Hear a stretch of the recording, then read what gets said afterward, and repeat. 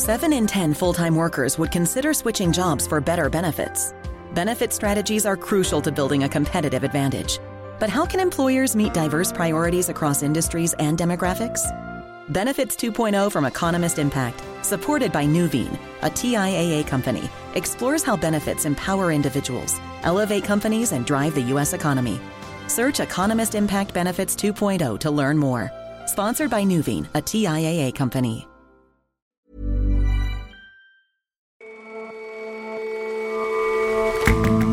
Hello and welcome to The Intelligence on Economist Radio. I'm your host, Jason Palmer. Every weekday, we provide a fresh perspective on the events shaping your world. Lamia Al-Gailani was an Iraqi archaeologist with a passion for tiny, ancient document seals. Our obituaries editor chronicles the heartbreak that Ms. Al-Gailani felt when thousands of the artifacts were looted during the Iraq War. And Chinese scientists have come up with a smarter way to try contacting aliens. What kind of messages has humanity already sent? And what are the odds that a reply will arrive? But first, it's a move that's astonished the whole of Thailand. Princess Ubelratana Mahidol, the older sister of the country's king, has joined the race to be the next prime minister. Her decision to stand has upended an election scheduled for March 24th. Thailand has been under military rule since a coup in 2014, when power was wrested from the powerful Shinawatra family that's dominated Thai politics for years. The princess has registered for the Thai Raksa Chart Party, which is allied to the Shinawatras. She's pitting herself against the military generals. Standing against the princess will be a challenge in a country where criticism of the royal family is essentially illegal. Formally, the royals do not hold political power. Miranda Johnson is our Southeast Asia correspondent. Over the course of the 70-year reign of the last king, who's the current king, King Vajiralongkorn's father, we saw, while the royals don't officially have any kind of political role, the network monarchy has powerful influence, and also the monarchy is revered by ordinary Thais. So it is a very powerful institution in the country. Okay, and the current leadership essentially came out of the sort of the military junta that overthrew the previous government. They've got some power. Yes, they do. And they installed Prayut Chan-o-cha as prime minister when they took over in a coup in 2014. Coups are not an unusual thing in Thailand. There have been several just in the last couple of decades. And the latest one was to unseat Yingluck Shinawatra, who is Thaksin's sister, and she was running the country, some say really as a kind of puppet with Thaksin behind her, pushing populist policies. Right, okay, so we have kind of a political dynasty, a history of coups, and a revered royal family. Okay. Who's aligned with whom?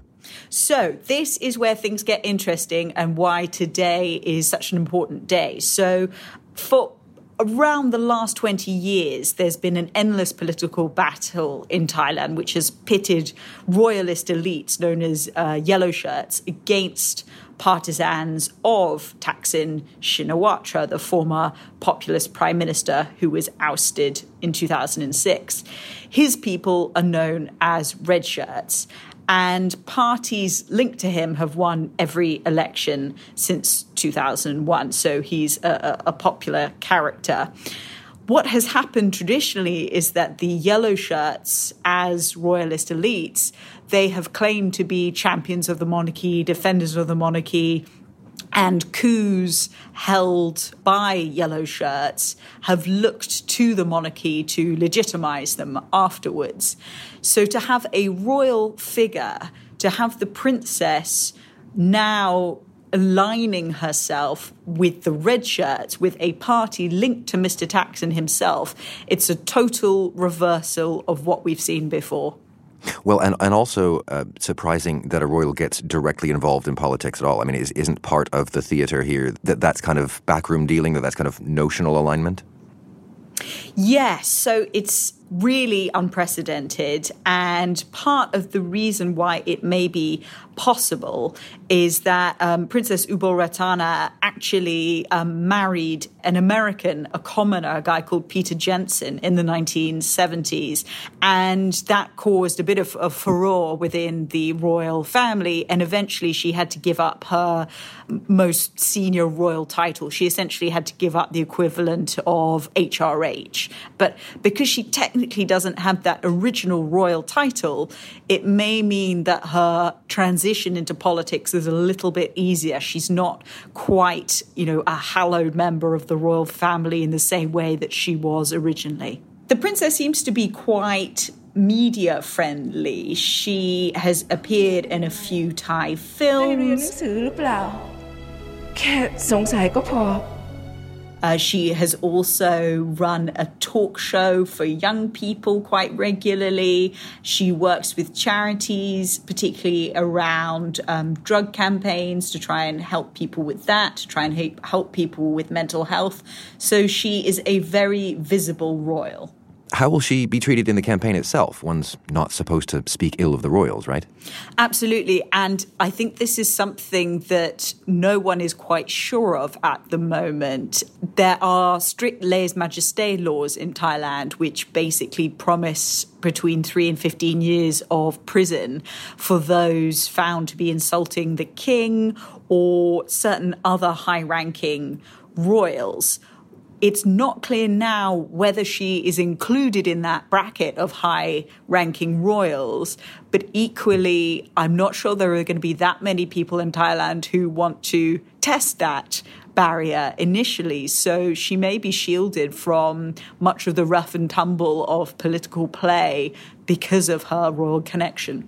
Miranda, it may be foolish to speculate here, but it seems to me if these two enormous sort of factions, these two power brokers in the country, are suddenly kind of working together and putting up a political candidate, then that candidate, the princess, stands a pretty good chance.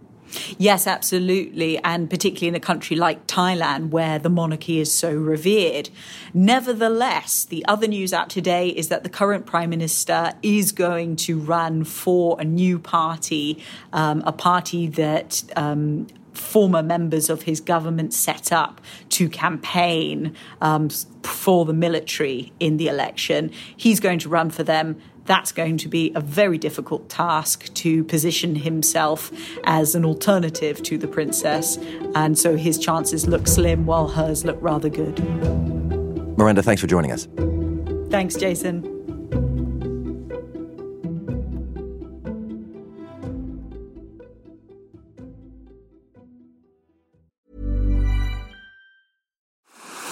What's next in innovation?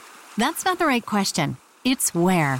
Puerto Rico is more than just a tropical paradise. It's an innovations paradise, where startups and global players coexist in a vast and vibrant ecosystem, where talent runs deep, highly skilled, and bilingual. Plus, Puerto Rico has the most competitive tax incentives in the U.S. If you believe your business can go anywhere, this is the place to bring it. Find out more at investpr.org/economist.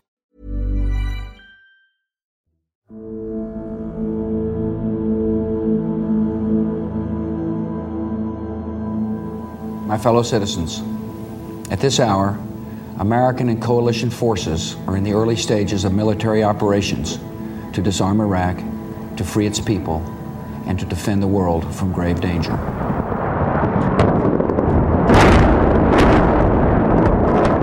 Last night, a square mile in central Baghdad seemed like hell on earth. An inferno. The very worst day in Lamia Al-Gailani's life was when she walked into the museum, the National Museum of Iraq in Baghdad, and found the whole place had been devastated by looters. And this was in April 2003. The American invasion had taken place. Once security had broken down in the city, the looters just took everything they could out of the museum, and she walked into a wasteland. Anne Rowe is the obituaries editor for The Economist. She's been writing about Lamia Al-Gailani, an archaeologist from Iraq. Well, her reaction, first of all, was astonishment and horror and misery, as you would expect. But it's interesting that her second reaction was to tell the staff, who were all standing around in a state of complete shock, that they'd really got to snap out of it and get on with it, clear up, try and assess the damage. She then, of course, had to rush down and see what had happened to her own particular sphere of expertise, which was the cylindrical stone seals of Mesopotamia, in which she was really the world expert. Little tiny plugs of limestone or hematite or agate, which were used to seal documents in ancient Mesopotamia. So you would have a clay tablet, which was your document, and then you would roll across it this little tiny cylinder, sort of size of a thimble. And as you did, these wonderful scenes would come out, scenes of rituals, of kings and goddesses and boats on rivers, so that you could almost reconstruct the life of the time 3,000 years before. So they were magical to her. The boxes had mostly gone. She was left with just the remnants of her tremendous collection. And it was absolutely heartbreaking. There was nothing very much she could do about recovering the seals. That's the trouble, because they are so small. She really had to wait for them to come up on the market, try and catch them as they were being fenced through the black market elsewhere. She lost, in fact, 2/3 or more of the collection. She had 7,000, she lost 5,000 of them. About 600 eventually turned up. It was pretty tough to be a woman in archaeology, even though she came from a very noble family, but all the same, she was not expected to go to university as a girl. She insisted that she would, and she read archaeology, but then she found that she wasn't allowed to go on digs with the men. She campaigned and campaigned to be allowed, and in the end was permitted to go to a small site just outside Baghdad. And she thought, there's a place for women in archaeology, and she was going to fight for it. I think she often found her work in Iraq a bit frustrating, because for eons, it seemed, everyone had been fighting over the sites in Iraq, the ancient sites of Babylon and Nineveh and so on. They were so famous and they were so unprotected. Iraq was just too much of a treasure chest, and so it was an uphill struggle all the time to try and preserve the antiquities for Iraq and not see them carried away into another place. One of the things that did hearten her a good deal towards the end of her life was that the Western forces, who had been so destructive in Iraq in the past, actually got together and began to help with the task of protecting the antiquities. So that, for example, the Smithsonian in Washington helped with the training of curators, and the Metropolitan Museum in New York helped with opening up a new museum in Mosul. And there's also a museum, a new one being built in Basra. So suddenly all these Westerners have come together to try to make up what they failed to do at the beginning, which was defend the antiquities when they could. And particularly she was pleased that she was asked to select the cylindrical stone seals for the new museum in Basra. And she was doing that when she died. Anne Rowe on Lamia al-Gailani, who's died aged 80.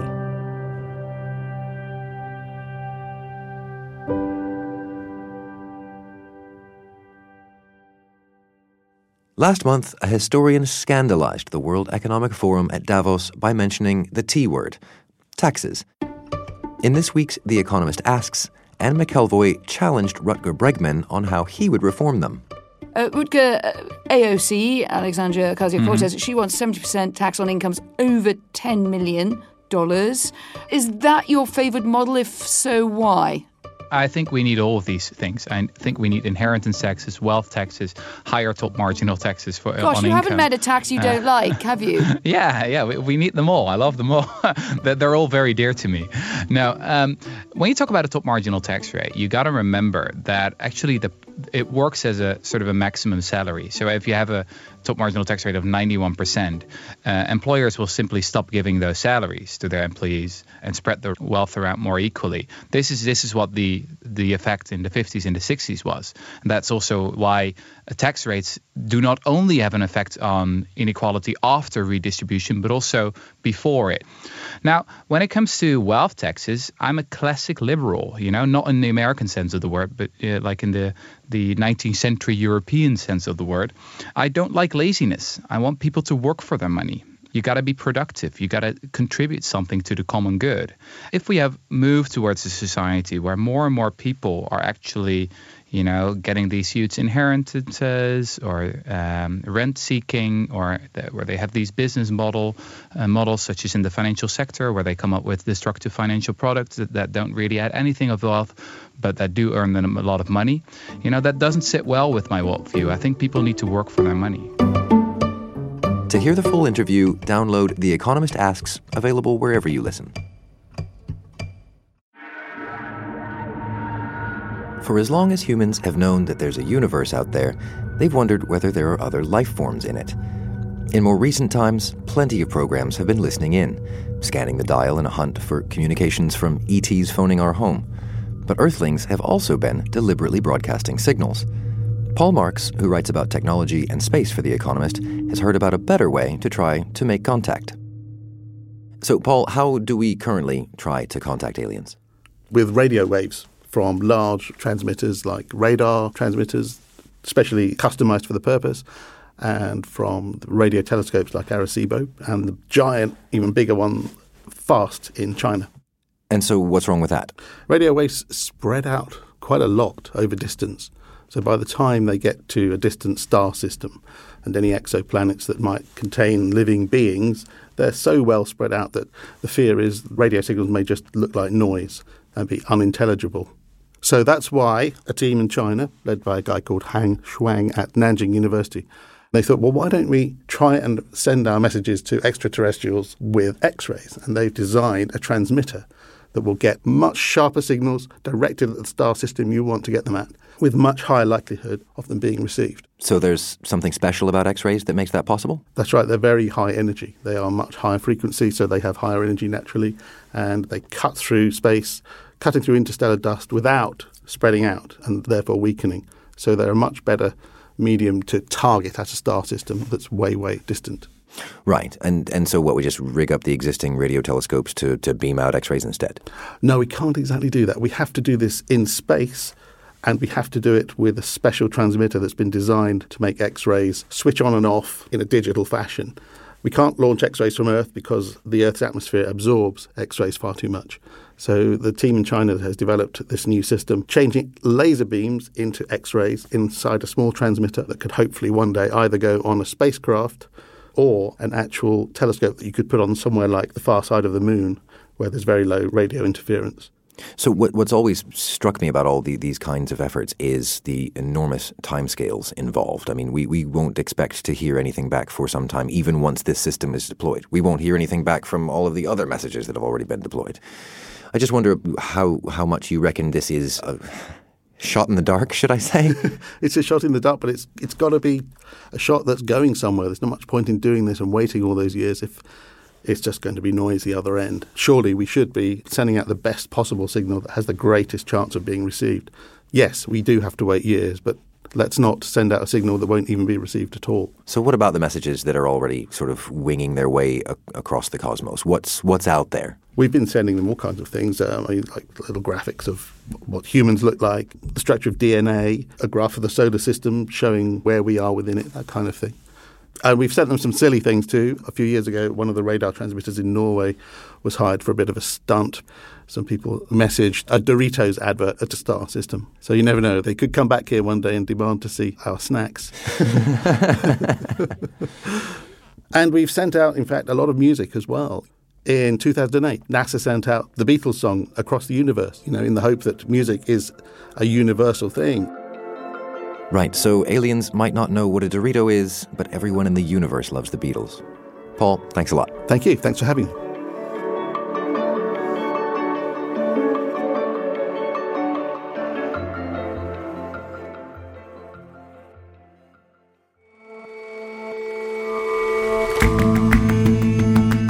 That's all for this episode of The Intelligence. You can subscribe to The Economist at economist.com/radio offer. 12 issues for $12 or £12. See you back here on Monday.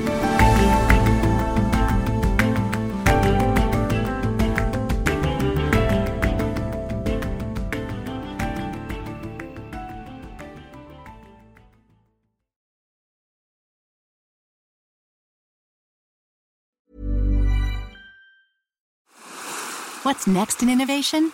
That's not the right question. It's where.